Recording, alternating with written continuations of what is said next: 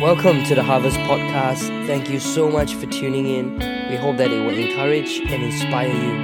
Enjoy this week's message. This morning, I like to talk about what not to do in a crisis. You see, there are three categories of people here this morning. Everyone belongs to one of these three. Number one, you have a crisis right now and you are in the midst of coming to the end of the tunnel. You are coming out of it. Secondly, those who are presently going through a storm. All right? Right now, it's very tough. It's a period where you are praying that God will give you strength. God will give you ability. God will give you the grace to sustain whatever that is thrown at you right now. And you are praying for God's favor. And third category, smile please. Some of you here, you are not coming out. You are not going through. You are about to get into a storm. Che! Some of you say. In fact, some of you have told me jokingly, they say, Pastor, you started this taboo series. No joke, you talk about that to that already. Can you stop about taboo series? I say, if that is so, I talk about money, why no money coming yet? They only want to take what I say, or I talk about quarreling, why no healing yet? I talk about strife, I talk about other things, why people don't act on it. When I talk about that, everybody becomes sensitive. And so this morning, I'm going to talk about what not to do in a crisis. Okay? So some of you here, you are smiling, you don't know what's happening yet. But you see, life does not give us any exemption. Even if the Lord Jesus is with us, does not guarantee there is no storm. Jonah went through a storm because God sent a storm. Then you find the disciples went into a storm even though they obeyed. Mark chapter 4. The Lord sent them to go over to the other side. And soon a storm came and hit them. So even though they were obedient to the voice of God, they faced a storm. Sometimes even when the Lord is with us in the boat, we face a storm. The Lord was with them, and yet there was a huge storm that came and almost drowned them. So it doesn't mean as Christian, it doesn't mean that the presence of God is with us. We face no storm. What we need to do is, this morning, I don't have the time because of time is limited here. If you can, go back and read the whole chapter of Acts chapter 27. It's a story towards the end. Acts only got 28, chapter 27. Luke is writing about Paul's ministry, and Paul's ministry is coming to an end. He has been sentenced to in prison, and now he's on the way to Rome because he appealed to Caesar. And so he is sent now in a ship. Now this is not a small ship. You must understand. Later if you read chapter 27 of Acts, 276 sailors or other passengers were in that ship. Now please put things in perspective. This is a couple of thousand years ago. There is no motorized ship. They have sail. There's no navigation equipment. You must understand the limitation they had. They had no navigation equipment. And so when the storm hit them, 14 days, I'm just telling you, this is the biggest storm that anyone have gone through. For 14 days, no sun, no star. That's what the Bible says. This is one storm. Everybody thought they're going to die. You see, you cannot sail if there is no sun to tell you where you are going. You cannot sail if there's no compass. You don't know. It was total darkness for 14 days. And for a large part of those 14 days, they had no appetite to eat because the ship was tossed. You can't hold on to anything you eat in the first place. So many of them were fasting, not by choice. They had no choice. They had to fast. They were not eating at all. And in the midst of all this, I'm putting everything in context. Let's go to point number one. And point number one is this. Whenever we face a crisis, there are certain things we should not do. Remember, certain things we should not do. Number one, okay, don't drift. You see, Paul and 275 of the passengers in the ship, it must be quite a large ship. They had to depend on sail. And we read here, the ship was caught by the storm and could not head into the wind, and so we give way to it, and we were driven along.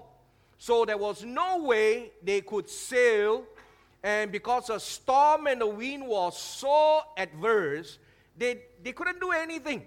So they allowed themselves to be drifted. They allowed themselves to be drifted. And I put a small note there, and that is, whenever we face something overwhelming, we often, so overwhelming, we don't know what to do. We allow ourselves, it can be a form of a sickness, it can be a form of a crisis.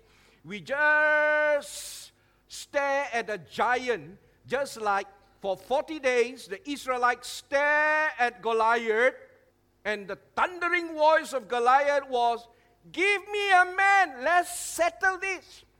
They look awestruck, looking at the 10-foot giant. They allow themselves to be drifted. There was no one who could challenge this giant. For 40 days, day and night, twice, once in the morning, once in the evening, Goliath would come out and terrorize the army of Israel.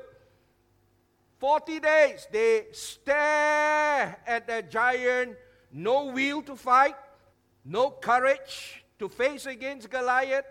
They allow themselves to be drifted. Why? Same like the sailor. There is no way they could contain this storm, no way they can contain the wind, so they allow themselves to be drifted. This morning, there's a danger here. I don't know what you are facing. Sometimes we come to a stage where the illness is too overwhelming.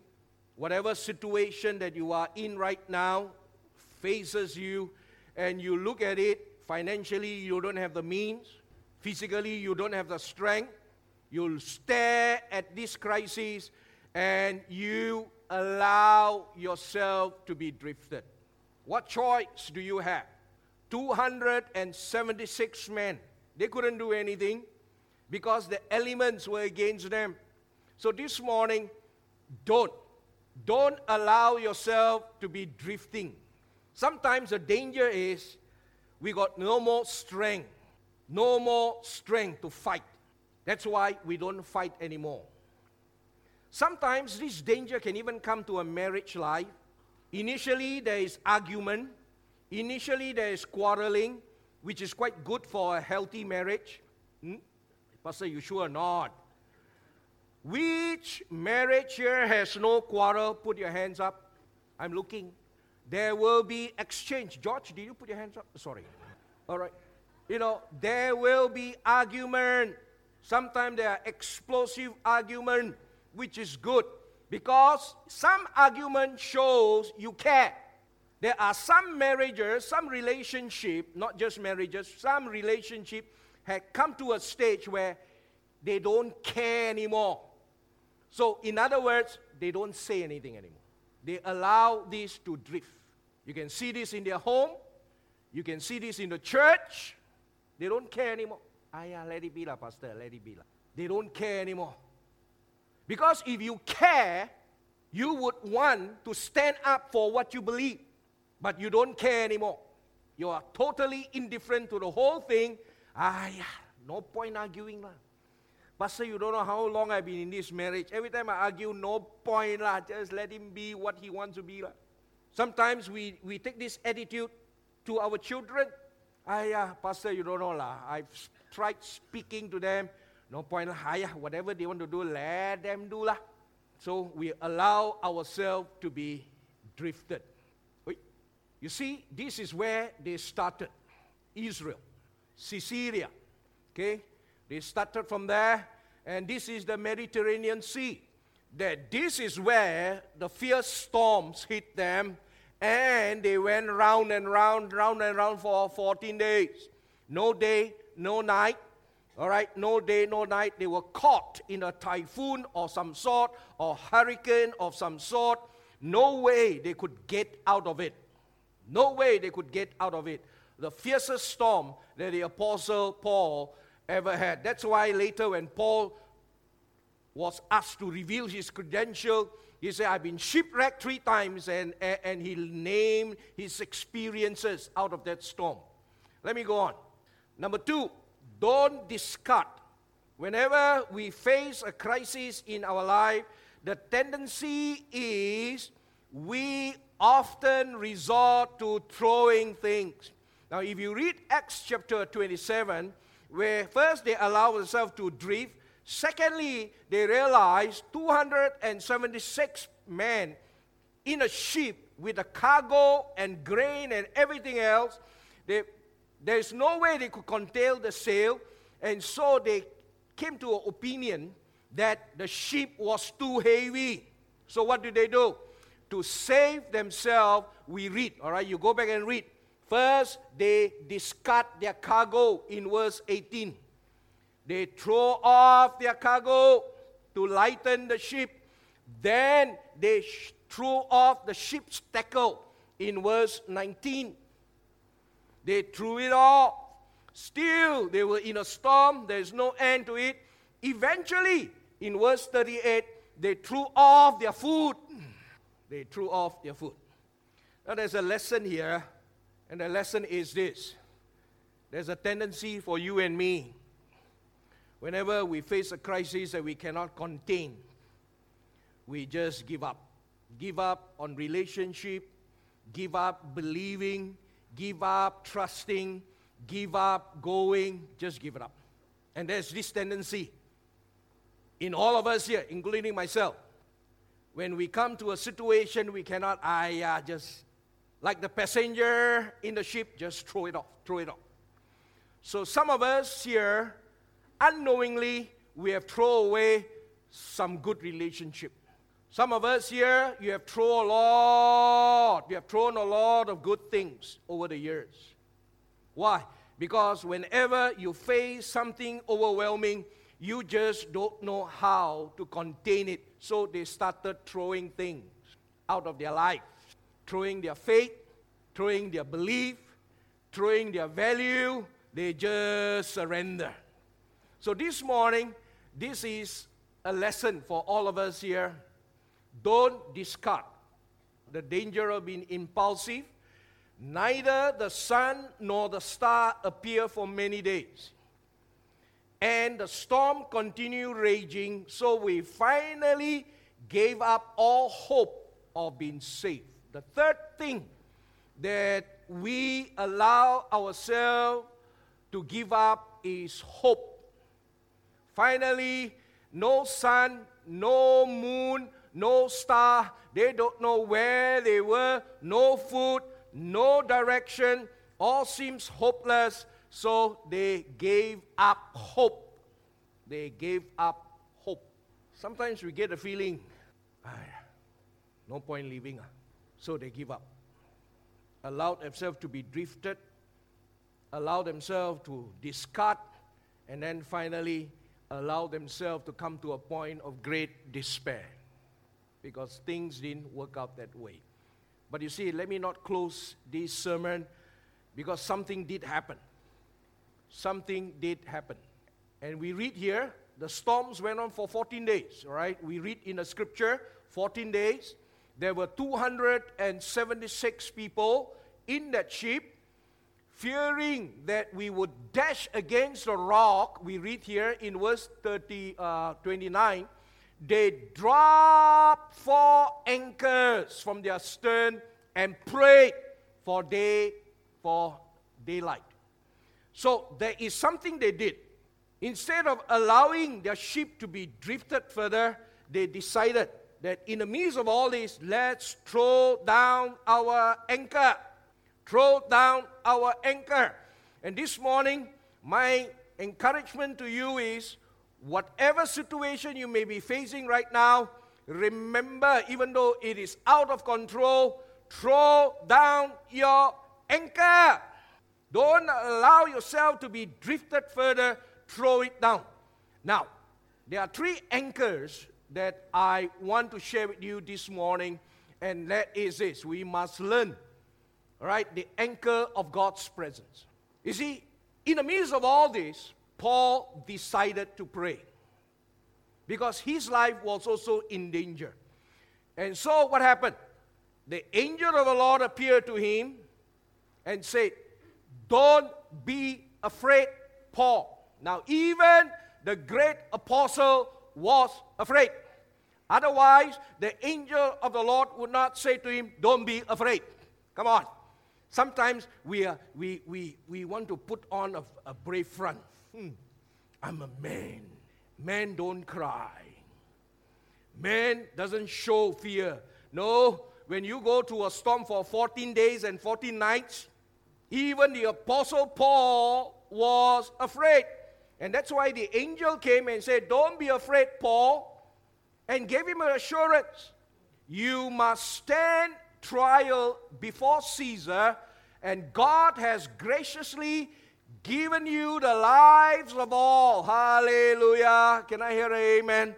You see, sometimes people are being protected and safe because of us.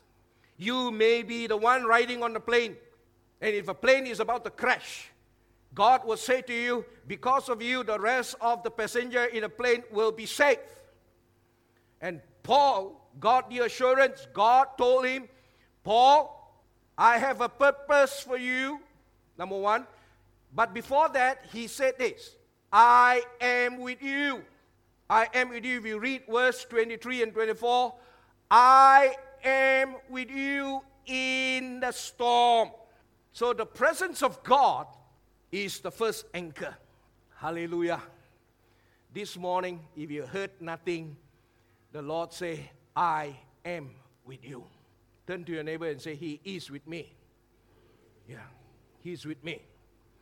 I am with you, the presence of God. First anchor you got to throw. The presence of God is with us. Hallelujah. Secondly, in Paul's case, there was another incident. In Paul's case, another time in the city of Corinth, the Lord spoke to Paul in a vision, "Don't be afraid." Now, it seems that fear is a very human thing. In this season of Christmas, you find Gabriel, the angel. I'm preparing my Christmas sermon for next Sunday and on Christmas Day. I'm amazed by the supernatural activity that takes place during Christmas season. The angels of God will send Gabriel to Joseph, to Mary, to the shepherd, to Elizabeth, to Zechariah. Is a hive of activity, angelic visitation. And in all of their encounter, the first words that come out of the angel's mouth is, "Do not be afraid." Or, in King James Version, "Fear not." Fear not. Even the Apostle Paul, the great Apostle Paul, he just arrived in the city of Corinth. He's planting the church. Now, the Corinth city is famous for a lot of things, but there were a lot of reservation and doubt. And the angel of the Lord said to him, "Don't be afraid, keep on speaking, don't be silent, for I am with you. No one is going to harm you or attack you because I have many people in this city." And I believe this word is for someone this morning. Do not be afraid. I am with you. I have many people in the city. And so, the presence of God is a very reassuring anchor. Sometimes we forget the presence of God. We got to drop the anchor of God's presence. Let me go on quickly. The anchor of God's purpose. Keep your courage. And this is the words of the Apostle Paul telling the sailors, the centurion who were with him in the ship. Keep your courage, man. Everybody, all of us are in the same boat, but I can keep my courage. Why? For I have faith in God that it will happen just as He told me. And because of the purpose of God, every one of you will be saved. Paul is saying, I have God's purpose in my life. God told me, for whatever reason, I must reach Rome and appear before Caesar. Now, on that basis, all of you will be saved because I need to reach Rome. Hallelujah. You know, this Christmas season, you also find there's a story about a man called Simeon in Luke chapter 2.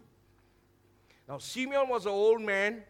He had been told by the Spirit of God that he will not see death until he see the Christ.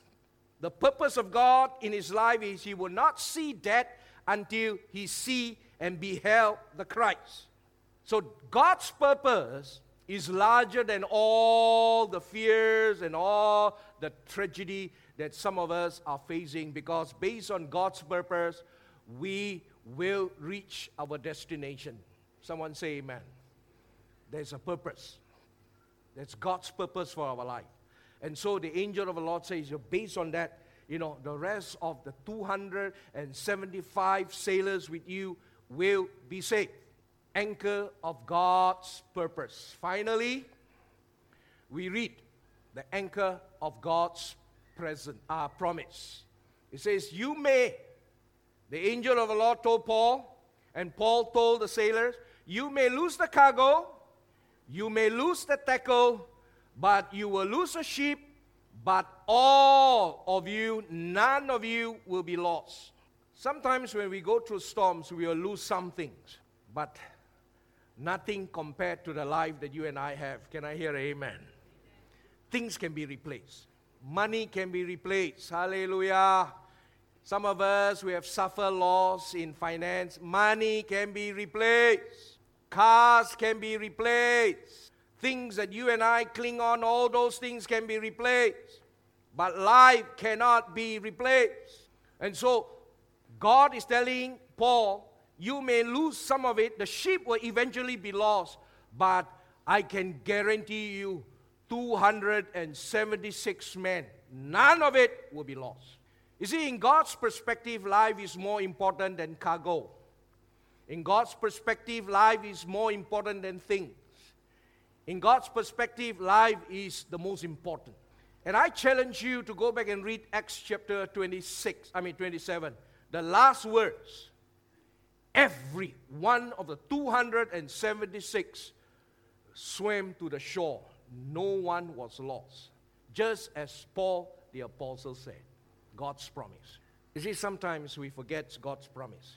When I first became a Christian in the 70s, I don't know, for whatever reason, I attended a church and they preach, many pastors will preach, you and your household shall be saved.